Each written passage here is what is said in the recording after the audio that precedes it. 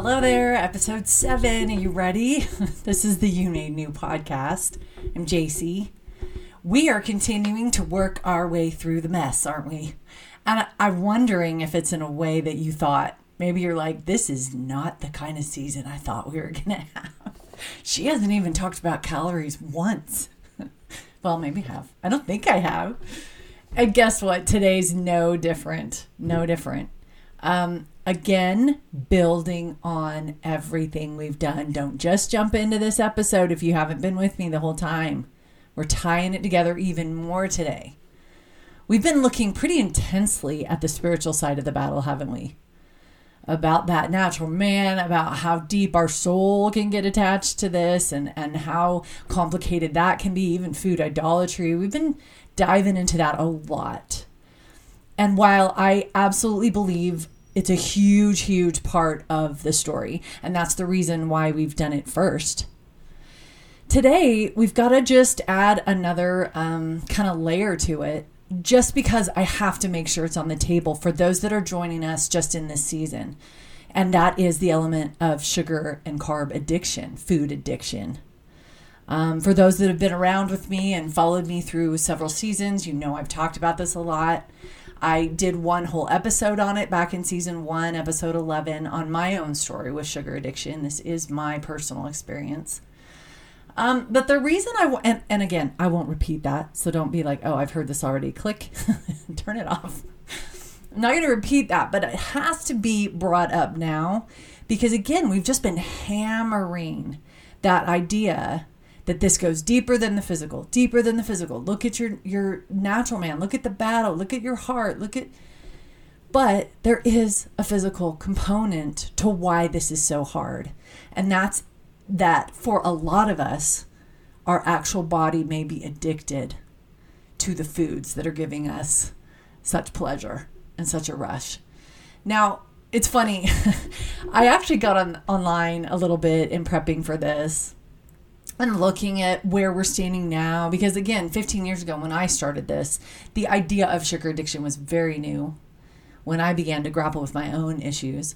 It's out there more, but still, as you upload it on Google, there's as many voices saying it's not as saying it's are. Everybody has their own opinion. There's a million different articles in the science. Well, this science and that science. It's not addictive. It is. It's funny. I had a good friend that I'm working with send me an article, and she's like, "Just tell me what you think about this. Just read this when you have a minute." And the author was a blogger or a podcaster, and she was talking about it is not addictive. All these food rules and all these, restrictions, you just need to give them up. Sugar is not addicted or addictive. And then the author said, this is the sentence from her article. You're just a flawed human being who has simply given away your power to an inanimate object. You're not addicted. You've just given your power away to an inanimate object. And I remember reading that thinking, okay, isn't that what addiction is? Like, I've given my power away. I can't stop. I'm powerless. I've given my power away. To me, that she was defining it in the very same breath that she was saying it wasn't addicted. So it can get kind of messy if you just type in sugar addiction. It's like, oh man, who do I even know to believe? Where do I even look to start to unravel this? Just a couple of thoughts. And again, I'm not going to get into the argument. I mean, for me, I didn't need science or an article or an expert to say it's addictive. I knew it was. I was acting like an addict.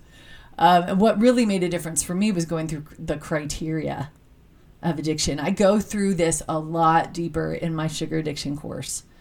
But the simple criteria are 5 things that are just pretty basic, and every one of them fit me. Are you struggling with cravings where you consume even if you're not hungry? Those cravings are coming from a different place than hunger, and they're continual. I was like, yes. Is there continued use despite negative consequences? Big yes. I always wanted to stop. There were all kinds of negative consequences, but it didn't slow down my use at all. Another criteria is you keep trying to quit. You actually do try, but you can't. You just fail again and again. Bingo, pick me, third one. And then the last two, number 4 is tolerance, meaning that the body builds up a tolerance to the substance, and you kind of need more each time to get a bigger hit. And so the binges might get a little bigger, or the sugars more often. And you see kind of, it's a little worse than it's been in the past. You might see some of that. And then the last one is withdrawal, is when you resist the substance, your body screams at you. So again, just going off of those 5 things, and we go into some deeper criteria in my course.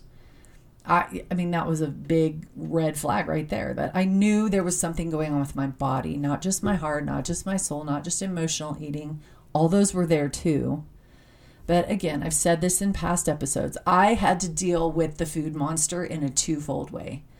The inside battle that we've been talking about the last several episodes, but also the physical battle in that my brain, not just my taste buds, my brain was addicted to the sugar hit, and just walking away from it cold turkey caused all kinds of problems, just like it does in any addict. Put simply, the one thing a lot of these articles agree on is that sugar, just like opioids, just like heroin, cocaine, other substances, sugar activates the reward centers in your brain. It triggers a release of endorphins. They've seen this in multiple studies. The brain produces huge surges of dopamine. There is a release that you feel great. And man, think about it. With how difficult the world is right now, everything we are being drugged through. And again, I'm recording this in 2020. I don't know when you're listening to it, but if you're with me in 2020, you know exactly what I mean. And then forget all societal troubles. We have all of our own stuff outside of that, right? Health problems and financial problems and parenting problems and marital problems. And man, the brain really does want a little endorphin. That hit of pleasure is a real thing. And no wonder we go back again and again and again. You think about how we talk often about how sugar numbs. It can just numb all that pain of whatever you're going through. And one of the websites I was reading talked about how that hit, that sugar hit, getting that release of endorphins, muffles your perception of pain and boosts feelings of pleasure, creating a temporary but powerful sense of well-being. I thought, man, my worst point of addiction was when probably I would say my life was at its most difficult. Just a number of circumstances, but man, I was using that like the little rat, pushing on the lever to get more sugar water in the studies. I'm going back and pushing that again and again. I need another rush of pleasure. There's more pain. I need another one and another one. Again, we're not going to judge ourselves for this. We're human and we're going through a lot of tough stuff, and sugar gives us a temporary little hit. And so yeah, the body and the heart get addicted to it. But the healing, as we detach ourselves, then we think, oh, but then I'm going to feel the pain. It's complicated. The body itself, because of its addiction to these substances, is going to fight your walking away. Now, please, if you're one of those that they're listening and you're going, you know what? I'm really not addicted physically. That's okay. That's okay. I'm just throwing this out there for those that resonate with it. I had a guy once, I had just taught a sugar addiction class in a local clinic. And he was funny. He stopped and talked to me afterwards, and he says, or maybe it was a week later, he came and he goes, you got to know my story. I'm just a candy guy. I have candy stashed all over my house. It wasn't chocolate. It was just candy. I'm the candy man, with my grandkids. And after my class, he was like, okay. He went home and threw it all out. And I remember kind of telling him, okay, well, it might not be that easy. And he laughed at me. He's like, nope, I gave up alcohol that way. I gave up meth that way, or whatever it was. I can't remember in the past. And I'm done. And in his mind, he was done. And I just laughed. I was like, man, I wish it was that easy for all of us. The body's going to fight overcoming or walking away from this addiction, and there is a healing process. Now, I'm not going to go into any more of that part of it because I already have. So go back and listen to my story in season 1, episode 11. You can listen to that. And then my sugar addiction course walks you through. It is not a cold turkey white knuckle solution to just, I'm never going to say to you, just give up sugar. Just walk away. It's bad for you and you're addicted. It's terrible, terrible person. You need to stop. I'm not going to do that. But there are some answers and I have put them out there. So if at this point in the podcast and you're really trying to walk this journey in a personal way, if this is your story as well, if you resonated with that criteria and you've seen that addictive tendency in yourself, then maybe that's something it's time to look at. But without going any more into that, this is where my thoughts have been this week. And I do say this also in that episode in season 1. Yes, there's some wonderful programs out there that can help the body heal so that the brain chemicals are balanced and it's not screaming for that hit anymore.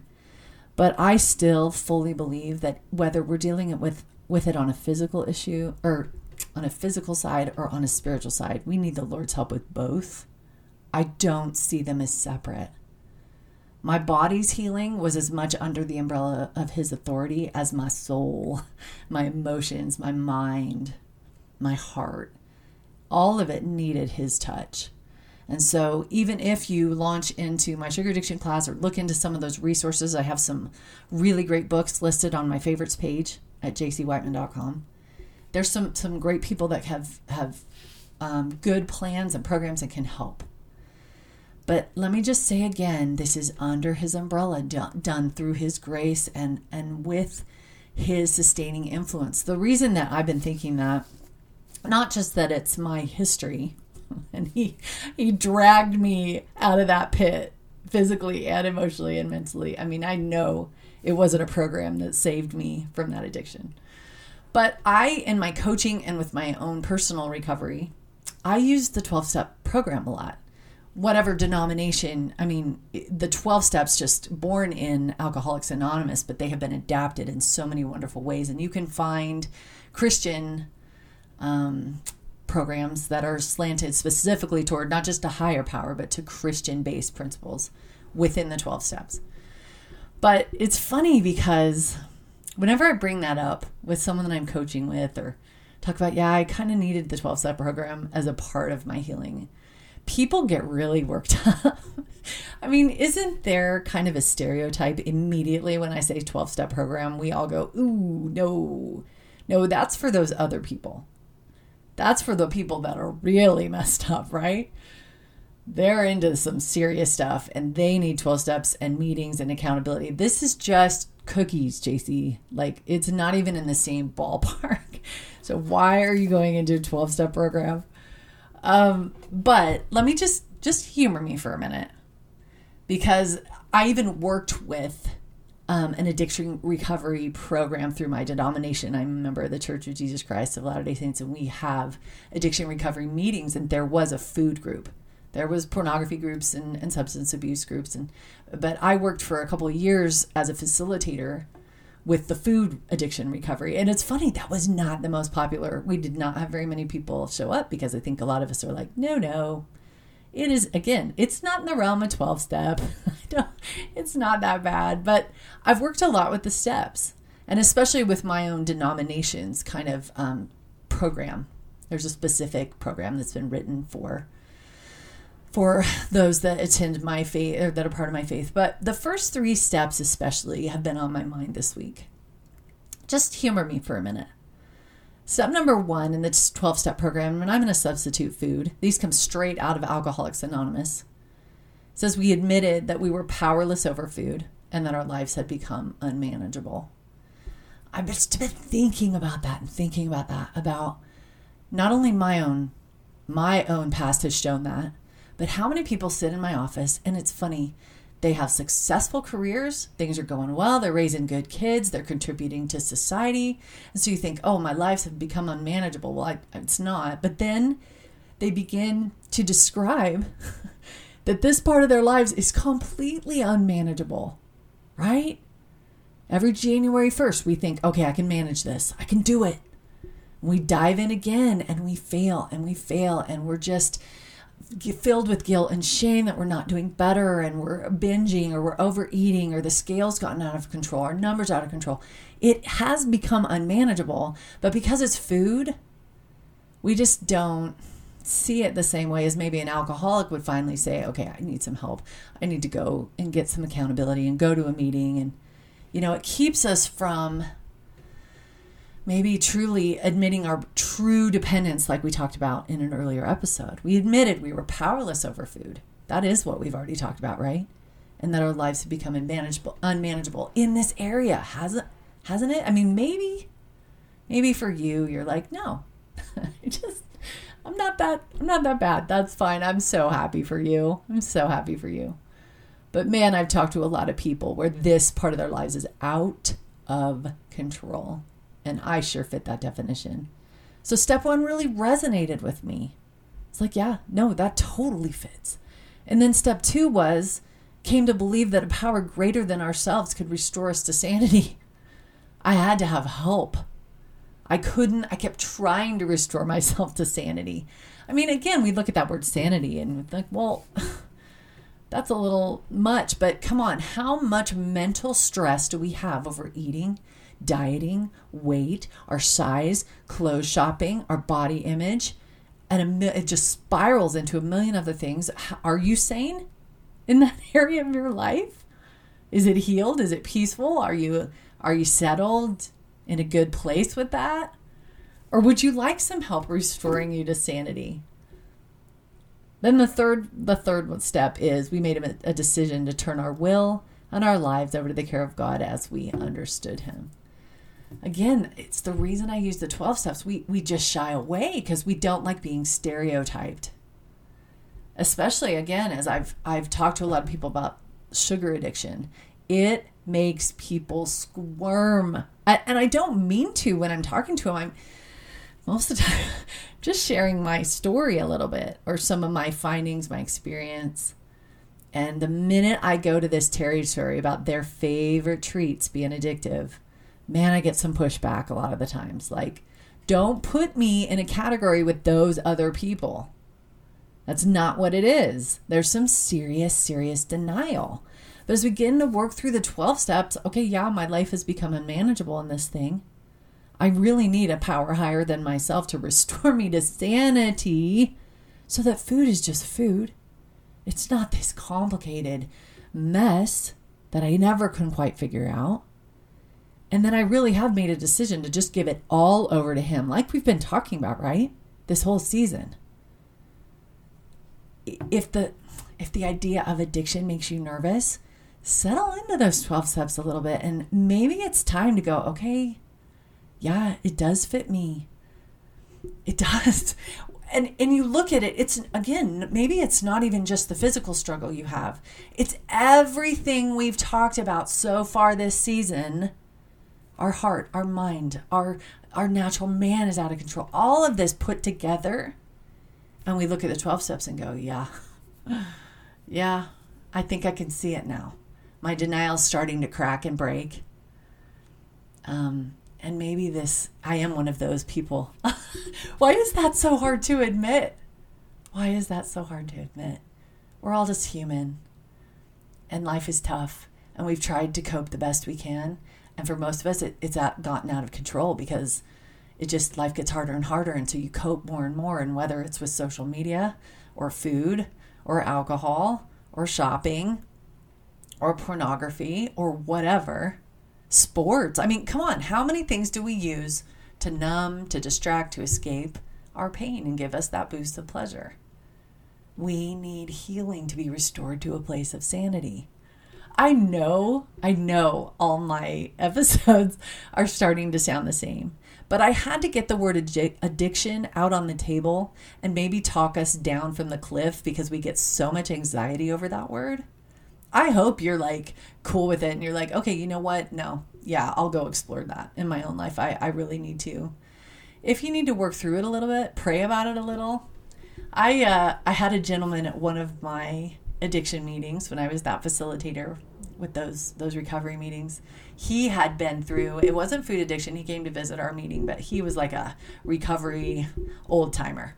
He'd been part of the program for many, many years and just visited with people and shared his experience. And he said something I've never forgotten. He says, I sum up the first 3 steps really simply. He says, number 1 to me is I can't. Number 2 is he can. And number 3 is I think I'll let him. I think I'll let him. That's what we're doing in this season. And I'm trying to come at it from every side that I can.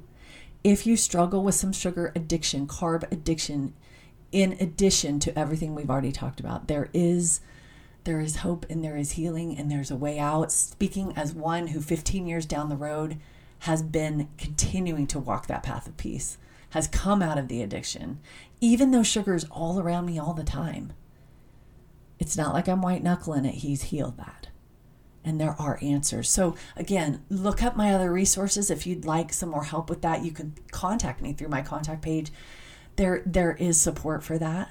But maybe just the idea overall to continue in our self-honesty and not let any corner be left unexplored in our battle to overcome food. Because anything that stays in the realm of denial because we're uncomfortable with being labeled an addict or because we don't want to think we're that bad or we just can't face it right now. And again, you can go slow, it's okay.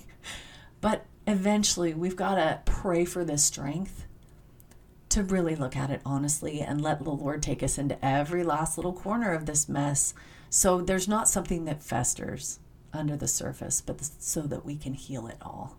I hope that was helpful to you today.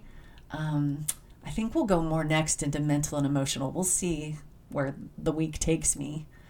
But I'm definitely enjoying taking this deeper and just exploring this because, again, there's so many of us that need healing and the Lord can heal us. Thanks for joining me this week.